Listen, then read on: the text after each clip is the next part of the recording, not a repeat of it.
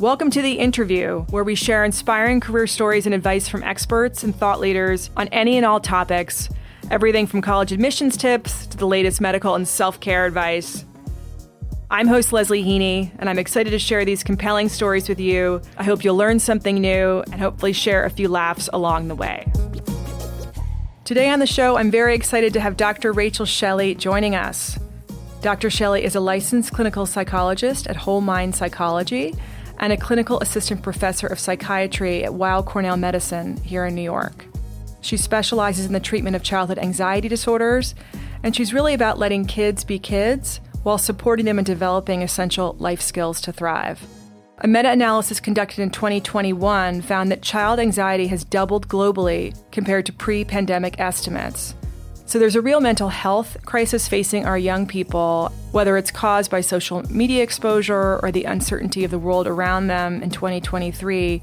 Our kids are suffering from anxiety now more than ever before. So we'll hear from Dr. Shelley on how to spot signs of anxiety in our kids and what we can do as parents to help support them. I'll also mention this interview was conducted using remote microphones, so there's a bit of spotty volume at certain times, but it doesn't distract from the important conversation with Dr. Shelley. So with that, now here's Dr. Shelley.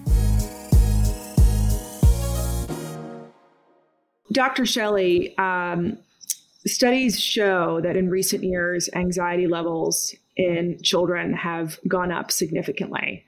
I'm sure you probably have seen that as well in your practice. What do you attribute that to? Yeah, so we have definitely seen soaring rates of mental health challenges among children, adolescents, and their families over the course of the pandemic and post-pandemic. I think it's important to note that the pandemic exacerbated a situation that already existed prior. And what do we attribute the rise to is likely multifactorial. It's likely not just one thing that is leading to more anxiety in children. This is probably one of my most frequently asked questions by parents. Why are my kids so anxious when I know. I think we're looking for the answer, right? Because I think we see it in ourselves that it wasn't as stressful to be a child when we were kids as it is for our kids today. Yeah. Parents always say to me, when I was a child, we didn't talk about anxiety. That wasn't, we just did what we had to do. So why now are my kids so anxious? And I always say to parents, to remember modern childhood today is really different than 20 to 30 years ago. There's a lot of really high expectations and pressure to succeed in a way that wasn't there. And I think it's important to note that this can be within a child's home, parents that are putting a lot of pressure on kids, but it can also be just within their environment. So even the really low-key parents that are not pressuring their children, their child may still feel this pressure to succeed from their peers, from their school environment, or from their community. Right. So I think that's one factor that I like to keep in mind is there's these high expectations. There was a survey done that I found really interesting that asked incoming college freshmen if they feel overwhelmed by all they have to do.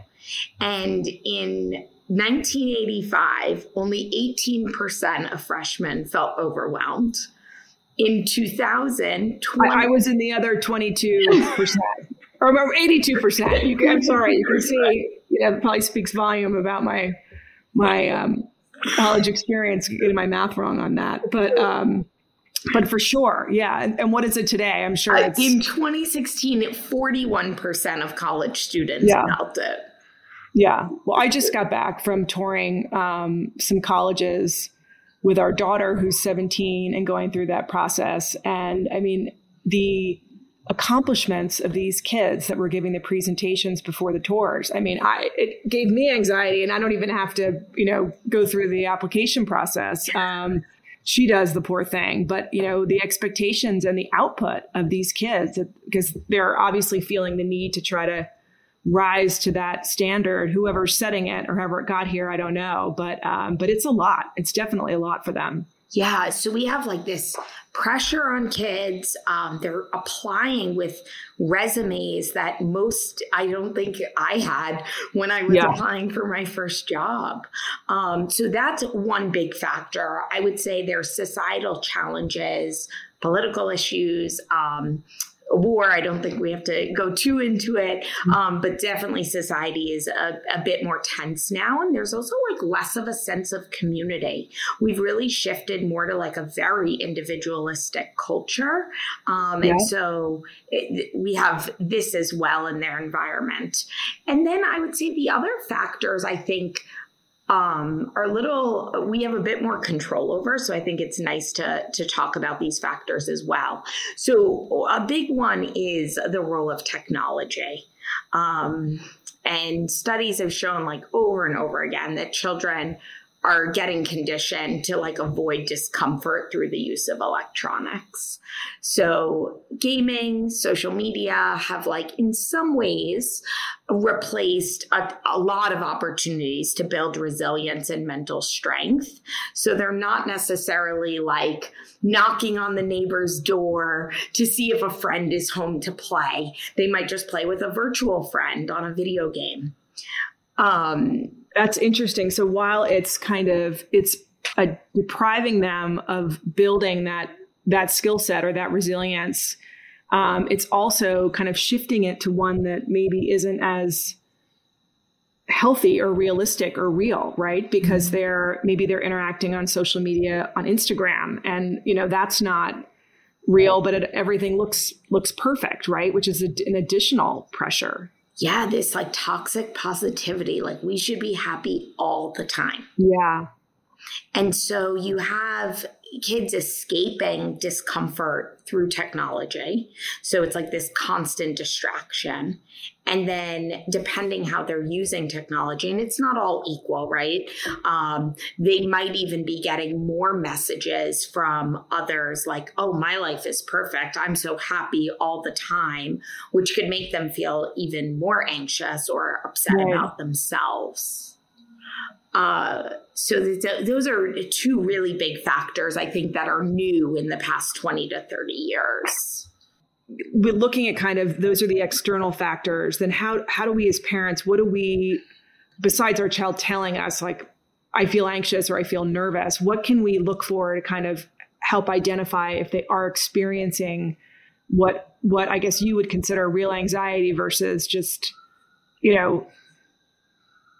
kind of normal nervous jitters before, a test or a dance or something. Mm-hmm. What do we kind of want to look for sort of anxiety that you would see as kind of bordering on problematic? Yeah. So anxiety is like this like very general term to describe worry or nervousness. And some anxiety is like really healthy and motivates us to do what we need to do in many circumstances. But like, what should you look for to understand if it's more of an anxiety disorder or more problematic?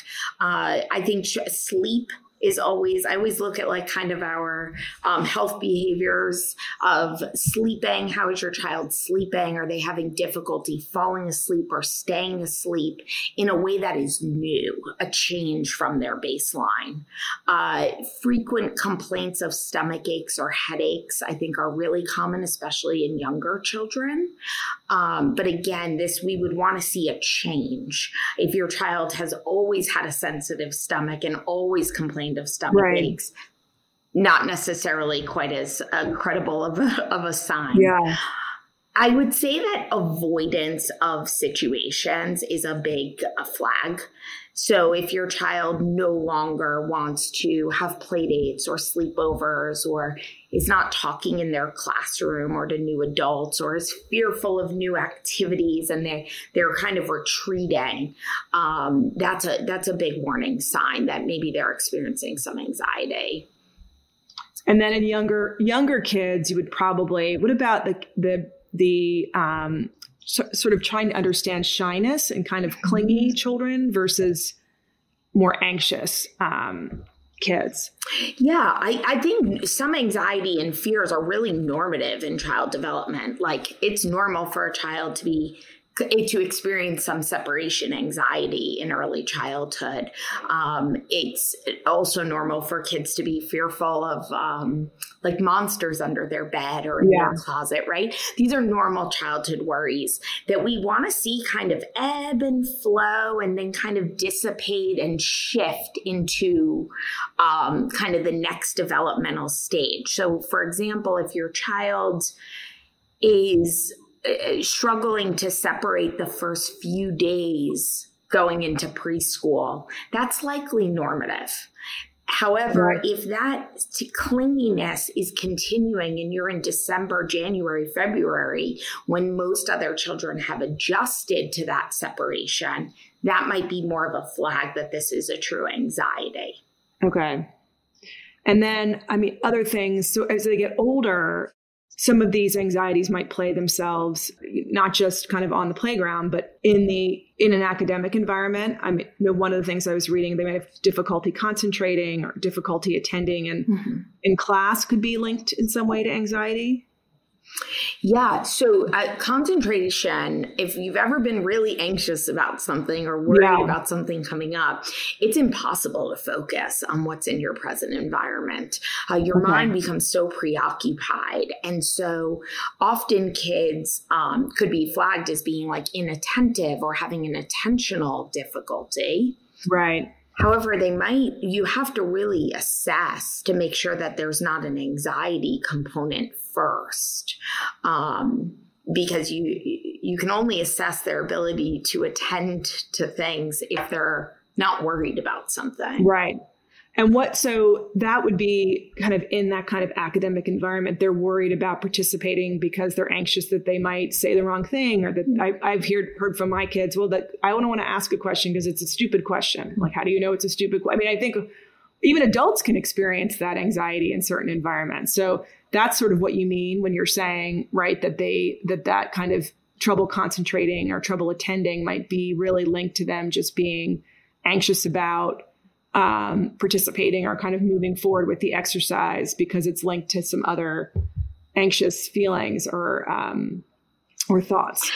Yeah, exactly. Another example of that might be if a child sits down to take a test and they're so worried, like, am I going to get this right? Am I going to finish in time? Right. That they can't get the pen on the paper to solve the problems. Yeah. So they're having trouble concentrating on the math, say, or the problem set because their mind is so preoccupied about a different fear.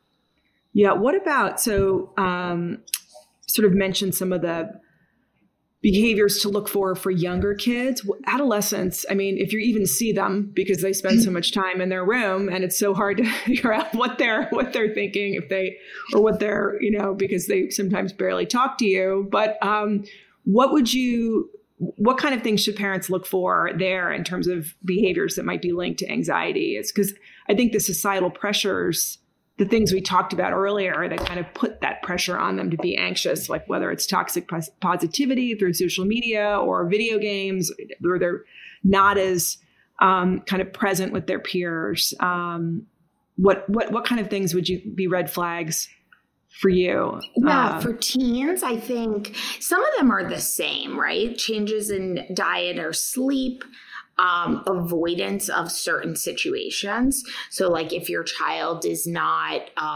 reaching out to talk to friends, if they're asking mom like, oh, well, will you contact their mom to set up a time to hang out? Maybe they're nervous about asking peers. So if they're avoiding certain things that you would imagine a child of that age would be able to do, meeting with a teacher, that could be a sign. I would say the other big one in teens that we're mindful of is their mood might be more impacted. So they might be more down. They might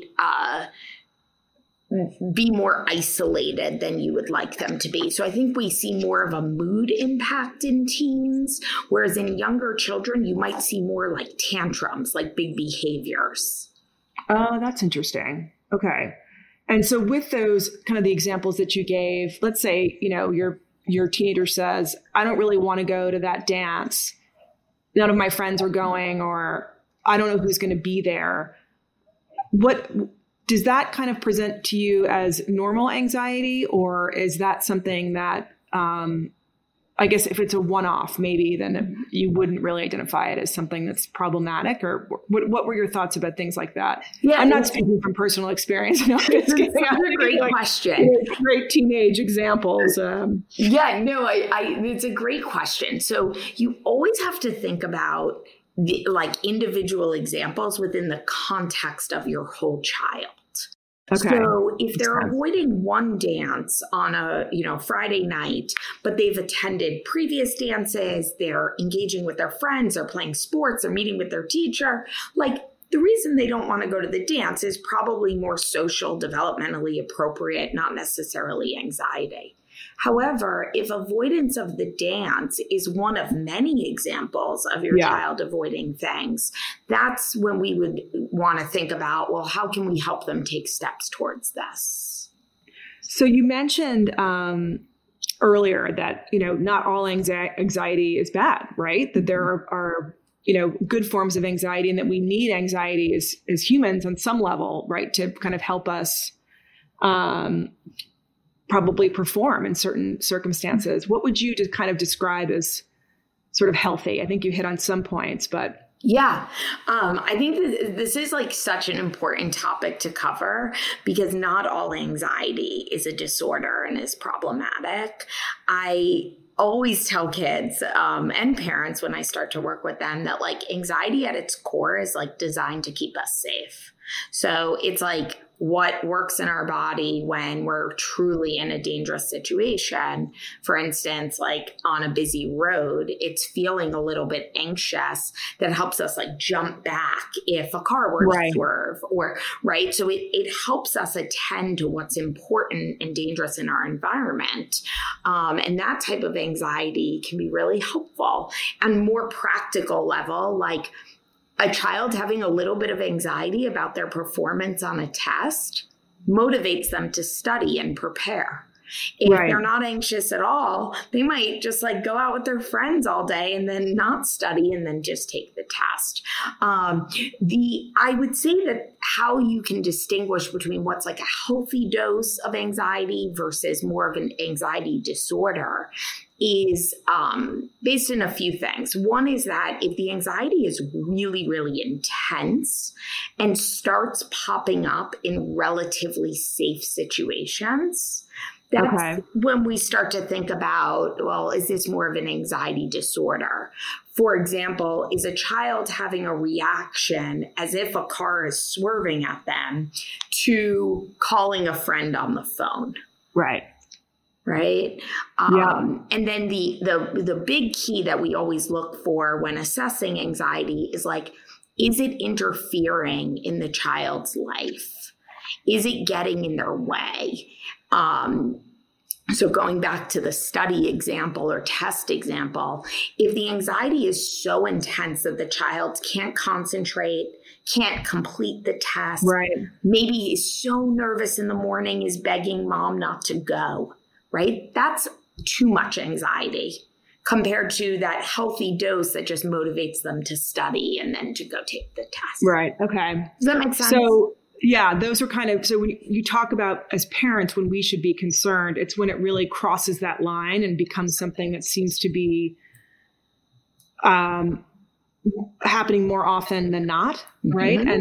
And seems to be kind of outside of what parents would kind of maybe identify as a normal behavior. Like you use the example of the preschooler in January, February, still not wanting to separate. What about procrastination? I mean, I'm not speaking from personal experience, but I'm looking at that, could that be something that you would identify in some circumstances as anxiety because you're being avoidant in a way? I mean, Yeah. It can be anxiety. It can also be normative child behavior. Okay. And again, going back to like always looking at it in the context of the whole child. So are they procrastinating because they are so fearful of their performance on it? Or are they procrastinating because the movie they're watching is just so good and they don't want to get up? Right. And so one is understanding like why they're doing it. Is it based because of a fear? Two, like how frequent are they engaging in this procrastinating behavior? Is it getting in the way of their life? Right. Okay. So that's the standard. Is it getting in the way? Is it getting in the way? Is not going to meet with their teacher over and over again. Again, not speaking from personal experience, but that might be something that would be a red flag. I always tell parents to look at the intensity of it, how frequent it's happening, and how long it's been going on. Okay. And I know that there are also different kinds of anxiety, right? It's just not one size fits all. Do you want to speak to that a little bit, kind of the different types and what you could sort of look for in identifying what you think might be, the type of anxiety that your child may be grappling with? Yeah, there are many different types. I'm happy to name a few and kind of give a brief overview. Separation anxiety, we tend to see in early childhood. However, I will say post-pandemic, I am seeing it in much older children than typical. Interesting. That's a fearfulness around being separated from their parent or caregiver. They might be very clingy. They might get very nervous in anticipation of their parents traveling or them going somewhere. And that's, a separation anxiety. Another anxiety is a social anxiety, which I've shared a few examples of. Yeah. That's like this extreme self-consciousness around other people, new adults or other kids. They tend to be like so afraid of being embarrassed that they might avoid social situations. Yeah. It's interesting. You brought up the pandemic with separation and social anxiety, and I think that affects some adults. I mean, even I remember getting back in the saddle, and I feel like I love being around other people, and you realize you're kind of out of practice being in big groups or in events and stuff. So obviously that has to have an effect on kids who were not, probably as used to attending those kinds of things, like being back in this classroom, being at a school event, being at a birthday party. Definitely could be, something they need to kind of get used to acclimating into again. Yeah. So it's all how we respond to that anxiety that really shapes the course, if it's going to get worse or going to get better. So if post-pandemic, say, you and I stopped attending all adult functions, and I stopped presenting or talking to large groups, that anxiety and fear would be maintained, because I would never get to learn like, oh, wait, I can handle this. I can talk to people again. And so that's the same for children with social anxiety and separation anxiety. The reason anxiety increased in the pandemic is they didn't have practice in those situations. And so if they came out of the pandemic and gradually got back into a classroom and gradually separated from their caregivers, they're likely adjusted just fine. As long as they were able to get that practice. It is interesting. Friends of mine and people I know who tend to be more introverted or who tend to not enjoy going to larger events as much, still sometimes use COVID as an example, a reason why I think for some it was like, this is the greatest thing that's ever happened. I don't have to go to a dinner party, but of course we all have to eventually adjust there. And then I guess in addition to separation and social, there's some phobias, right, that are also kind of an anxiety group, and then obsessive compulsive disorder. That I don't want to go too off-piste in getting into that, because I'm sure that could be a whole other conversation, but that also, right, could be something that is related or in the same family as anxiety? Yep. So the other, you touched 2 out of the 3 of the other ones. So the first one I'll touch on is generalized anxiety. And this is like kind of these uncontrollable worries about a lot of everyday things. Yeah. And the worries sort of shift from topic to topic. And the opposite of that is kind of like a specific phobia where the child is just super intensely fearful of one thing. Okay. And then so this could be a phobia, could be like crowds, vomiting, small spaces, but the anxiety is all around like one topic. Okay. And then you hit the nail on the head. Like obsessive compulsive disorder is its own category. It's typically it's an anxiety disorder. But can be a little bit different than the other ones I mentioned. And it's really when a child has thoughts, fears, or worries, but then they develop rules or rituals that they must follow to mitigate that anxiety. Okay. And typically the rules or rituals, it doesn't always have to be the case, but they're usually illogically connected to the fear. So like if a child is afraid of something bad happening and then they engage in like ritualistic counting. So the counting is kind of reducing their anxiety of something bad happening. Yet I think we can both acknowledge that counting isn't going to, change the future. So there tends to be kind of this illogical connection in OCD. Okay. All right. So now that we've scared everyone who's listening about all the different types and what we can look for, if we are seeing some of these behaviors in our children or even in our spouse or in ourselves, what can we do? I mean, what's next? What do we do? What do we say? And I guess it's not just one simple answer. It's a much broader conversation. But what do you tell parents now that you've identified that their child has a level of anxiety that kind of is outside of the normative range? What's next? And how do you approach that kind of therapeutic or that work with them?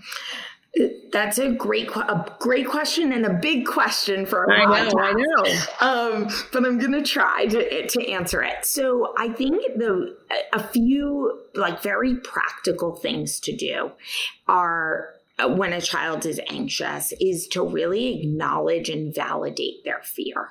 So we often are really quick to say to kids, don't worry about that. Like, just stop worrying, enough. But to that child, that fear is very real to them. And so whenever I start working with parents, like the first step is, even if you're not afraid of the same thing, it's really important for the child to hear, like, I hear you, you're really nervous about your math test. What about things like, and I think I've read this or heard this, let's say a child is anxious about something under their bed or ghosts or something, saying to them, there's no ghosts, there's nothing under your bed. Doesn't that, and I don't know where I've read this, doesn't that in some ways validate that there's a possibility that there could be something under their bed? Yes. Which never occurred to me. I mean, that was always my response. There's nothing under your bed. Go to sleep. What is the answer to that, or the right answer to that? Yeah, so that's what we call reassurance. Okay. So you're giving your child reassurance, which tends to work in the short term, but it doesn't actually help them challenge their fear. What we really want to communicate to a child is that I hear you, you're afraid there's a monster under your bed, and I know you can go to bed regardless. Like, I know you can tolerate that fear because now you're building resilience. I know you can tolerate being worried and about that and still lay down and go to sleep. So when we just kind of quickly respond, and we're all guilty of this, there's no monster under our bed. The child is like, wait, but I'm really afraid of that. Yeah. Right? Oh, it's legit. It's legit to them. Yeah. Yeah. Okay. So step one is validate their fear.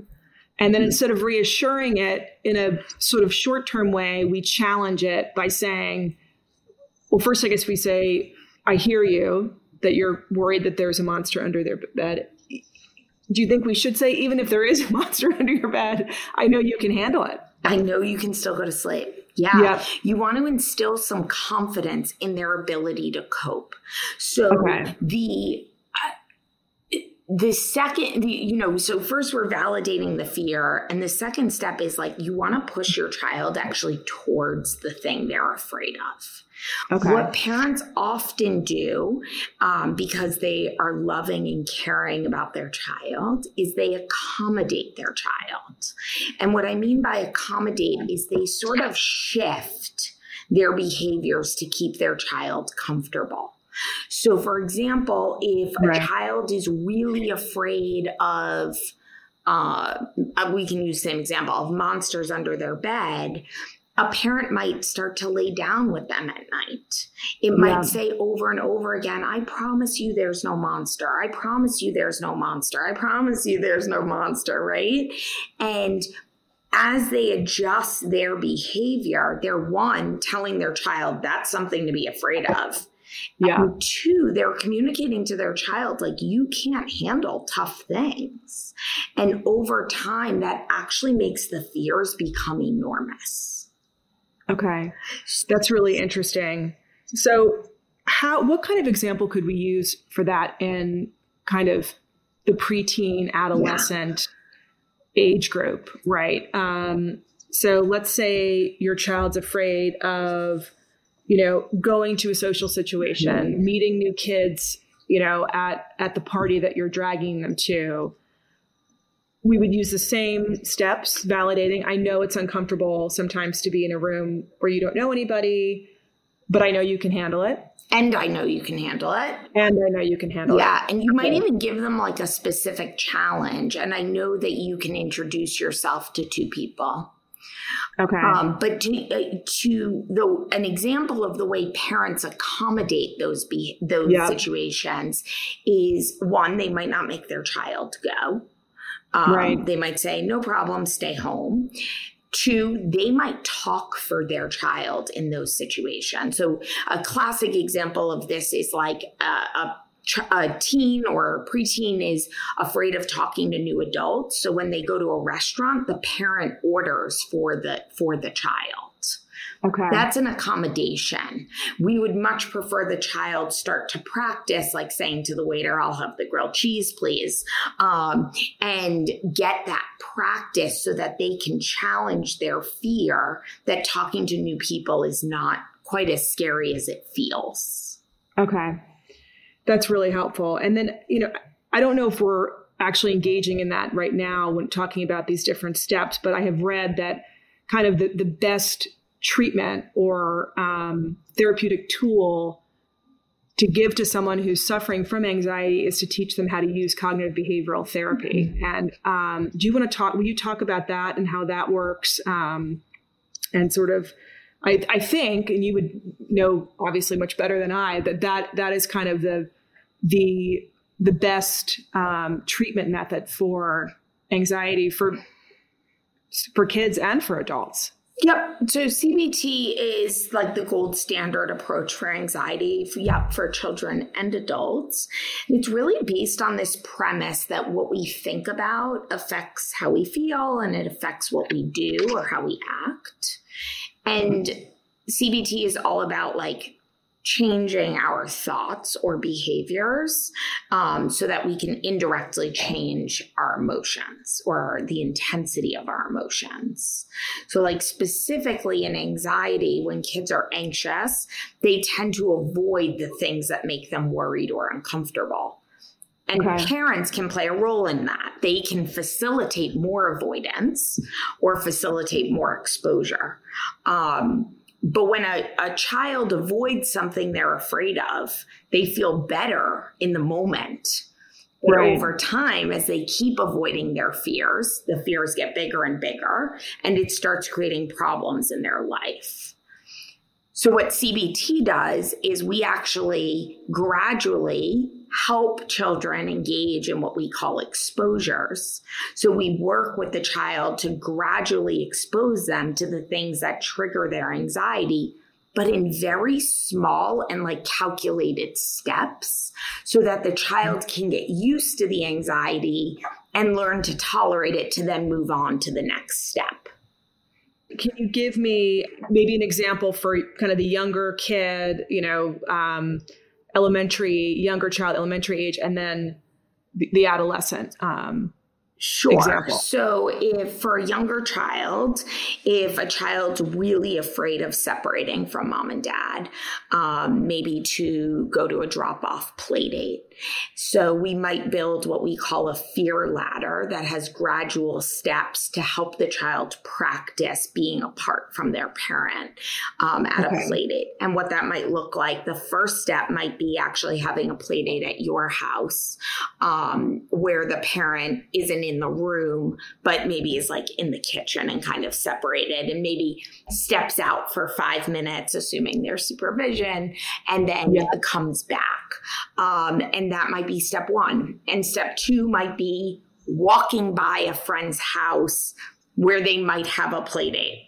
And step three might be the parent goes to the play date and stays for 10 minutes, leaves for 5, and then comes back and stays with the child for the remainder. And then we might kind of like gradually increase this time so that the child can acclimate and adjust to being apart from their parent at a play date.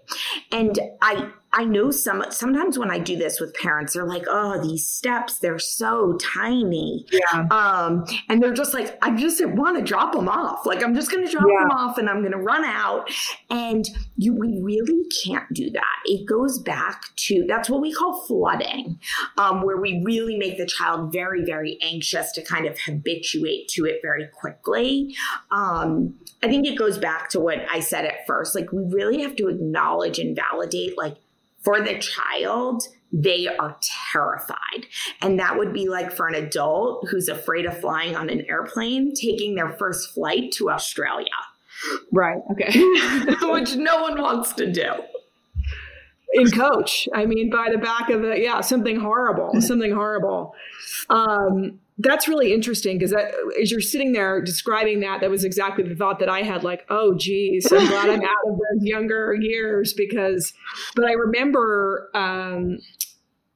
two of our children's preschool, that's what they did. It was like the first day was 5 minutes, then 10. I mean, they weren't going to school for 3 hours until Christmas. And I'm not kidding. And all of us thought it was nuts that we're sitting outside in the waiting room waiting, but maybe they had a method to their madness. But that is interesting. And what about trying to, like, when you're having that conversation with your child, I'm going to step out for 5 minutes.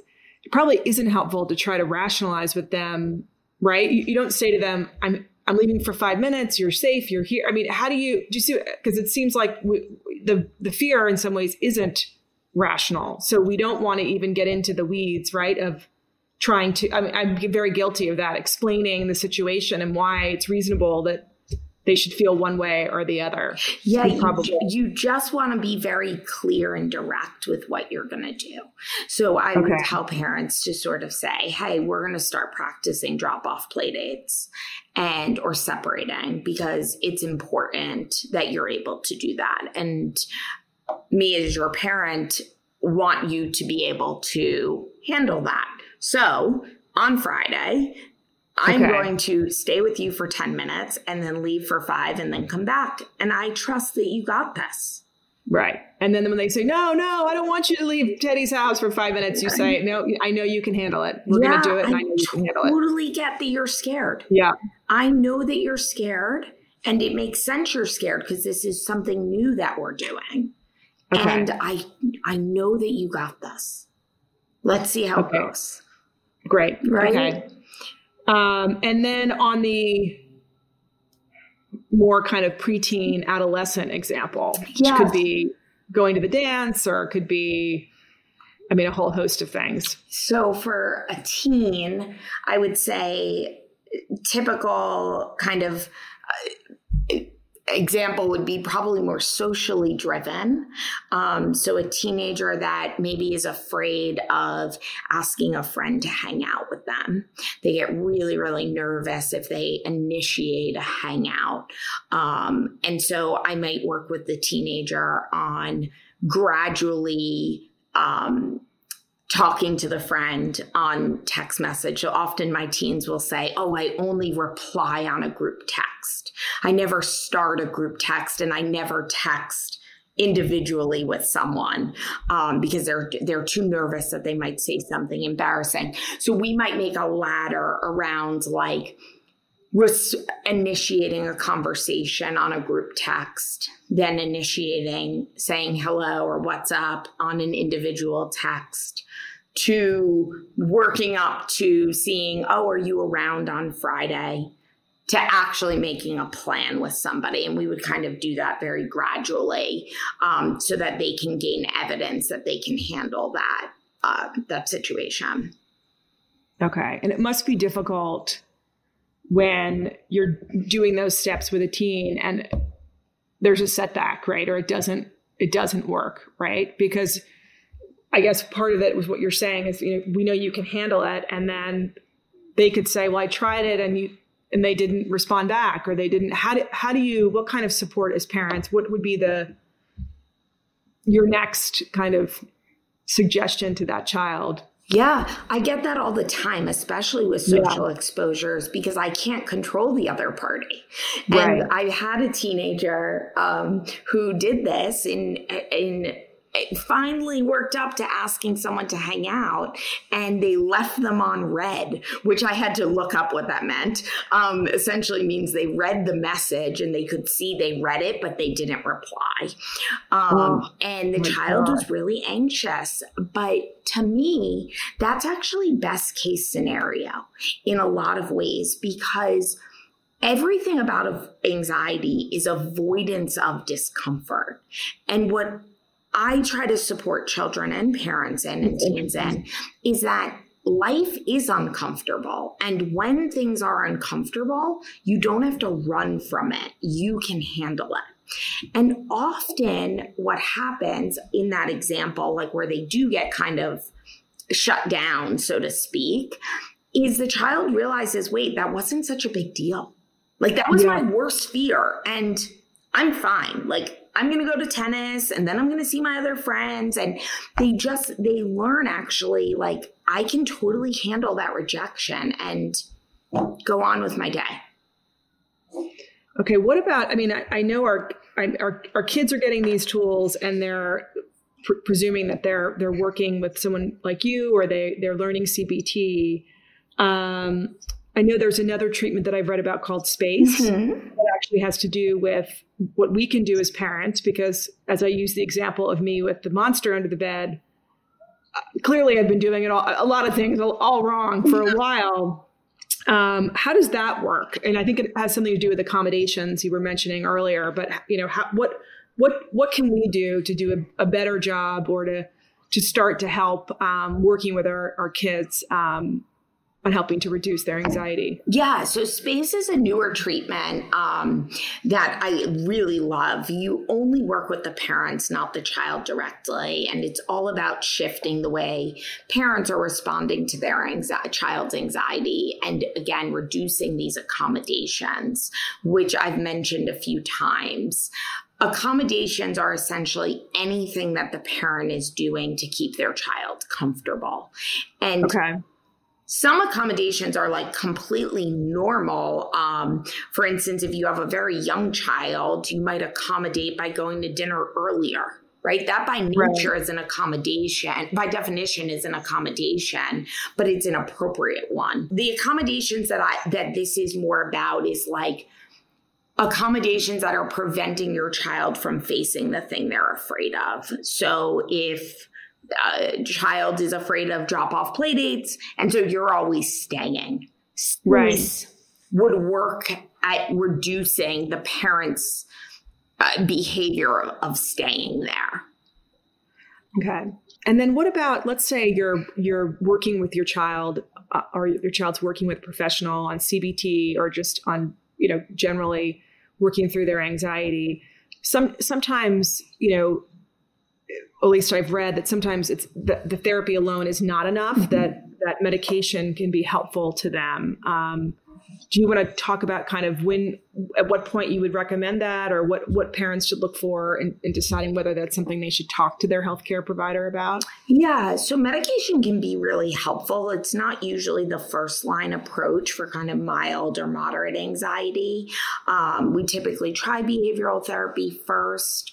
For more severe anxiety, I think meds and CBT together can be really effective. Okay.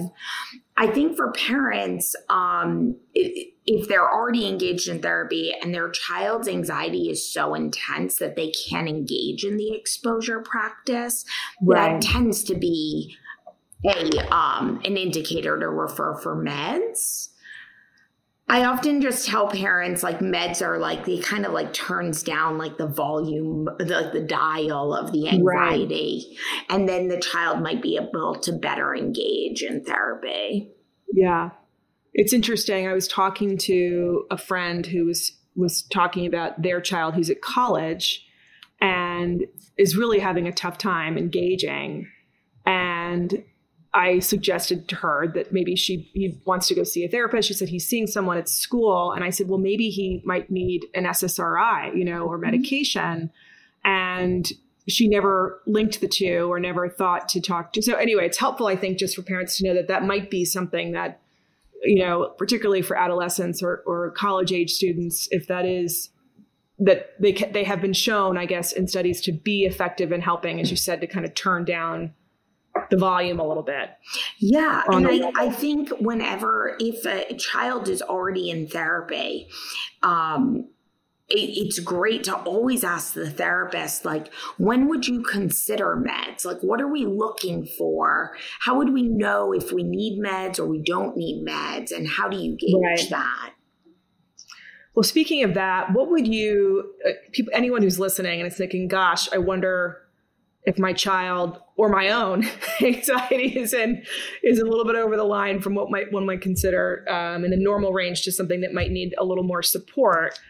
Where do people go? How do they find, a healthcare provider near them? And what are kind of the questions that they might want to ask? I know, from my own experience in this space a little bit, talking to people that do, or providers that know how to do cognitive behavioral therapy, because it is something you have to be trained in, right? So that might be one of the questions. But anyway, I'll let you answer the question. I didn't answer your question, but I'd love to hear your thoughts if there's a site or a word of mouth or what, where do people go?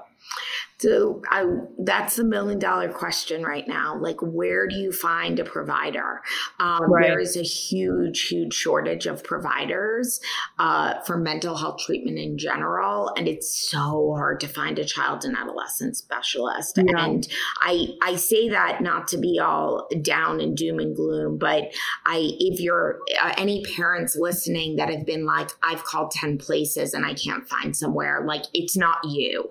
It is really a hard time to find treatment. I think that what I encourage parents to do is to always reach out to their counselors at their child's school, as well as their pediatricians, because both of those, school and pediatricians, tend to have a list of providers that they collaborate with and know more personally, and might be able to help you find treatment. And those are usually the best starting points. Okay. That makes sense. But I know, because it's probably in some circumstances you don't want to ask your friend for a referral. It could be a personal thing and that your child's struggling with, and you want to maintain their privacy. And so pediatrician is a great recommendation, and school counselor is a good one too. So any other tips besides for us to stay calm, and that, wine is always available for those of us seeking an outlet, like that one. What would you say as parents, sort of like as final takeaways? We just want to be kind of observant of what's going on with our children, and see if things are kind of happening more frequently, or in some way would be something you might consider becoming more of a more frequent occurrence than something that's kind of a one-off. Mm-hmm. I think everything you said is really important. And always keeping an eye on anything that feels like a big change in your child, right. Or if avoidant behaviors are really getting in the way of doing things that you would imagine a child their age should be doing. I think is a broader takeaway for parents is in this like day and age, it's so important to provide opportunities that foster resilience as opposed to protect and shelter your child. Parenting approaches have shifted in the past like 20, 30 years or so. I'm sure many are familiar with like helicopter parenting, where parents sort of watched over everything their child did, to more recently that what's called like lawnmower parenting or snowplow parenting. Yeah. I mean, I have not heard the lawnmower, the snowplow. I have definitely heard, but that's hilarious. The lawnmower is almost more accurate because it's like breaking up and, removing the thing as opposed to just kind of pushing it aside. That's hilarious. Yeah, I guess either apply. And both are, either name is referring to this idea that parents are sort of paving a path where when their child hits something that's uncomfortable or is challenging for them, the parents sort of intervene and accommodate to keep their child comfortable.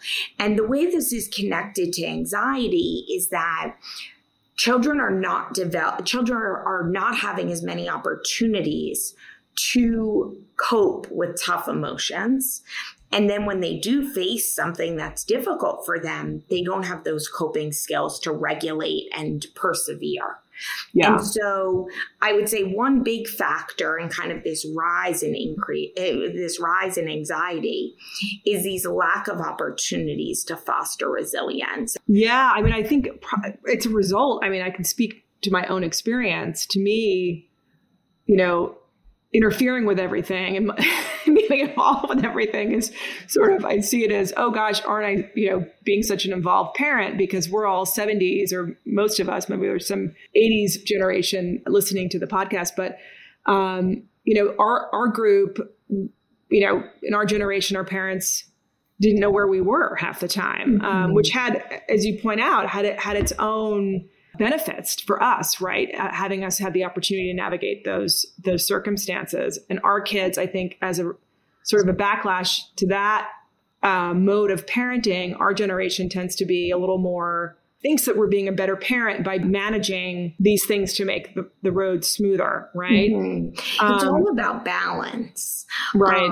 And I think a good example that I use to illustrate this point is like in sports. When I was a child, I was a competitive soccer and tennis player. And like, if I didn't win the game, I didn't get a trophy. Like, I just didn't. You lost. Yeah. And now when I see kids play sports, every kid leaves with a medal and a trophy. And I think that's an example of how, like, it's not only parents, it's also within our communities that we don't want any child to feel bad. We don't want them to feel like they lost. We want them to feel included and cheered on. And there's pros to that, but there's also downsides to that, in that children are not getting to learn, I can handle losing, and then I'm going to put forth more effort next time to try to win. Oh, totally. I mean, I one of my children had their school dance, and we asked about slow dancing.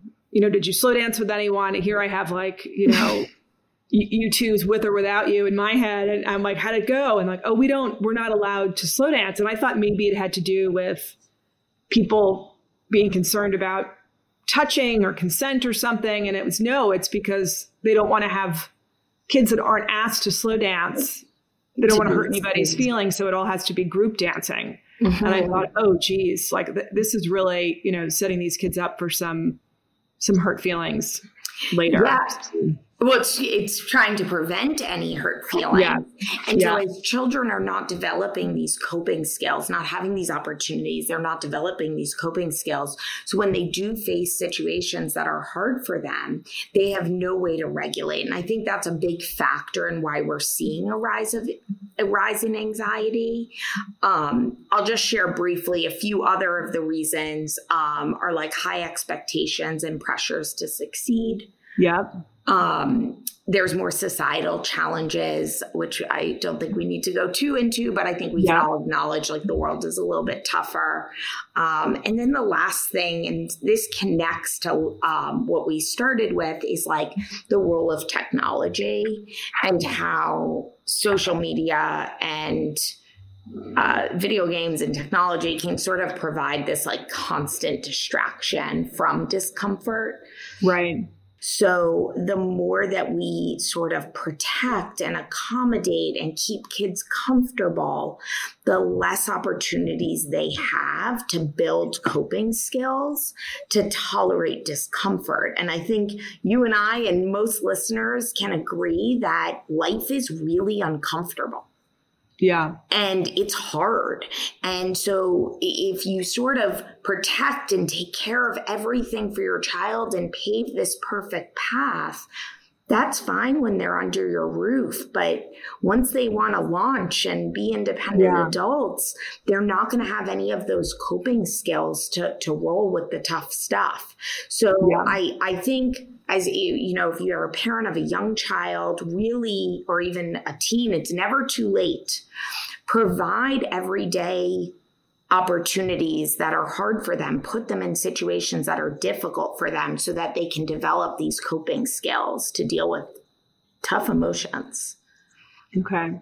That's extremely helpful. I just made a note, opportunities that offer resilience, I think is a great takeaway for all of us, because it's also that dynamic sometimes where, you know, I don't want to play basketball anymore. I hate it. I'm bad at it, you know, and sort of understanding as a parent when you need to expose them to the things that they, that might be more challenging for them. And then at what point, you know, do you let them walk away? But I guess that's a whole other conversation on resilience, which I'm sure we could have at another time, but I don't want to take up all your time. But Dr. Shelley, that was terrific. Thank you so much. I really appreciate you taking the time to talk with us this morning. And it gives me, you know, a lot to think about. And I'm sure it does our listeners too. So thank you so much. Thanks for having me.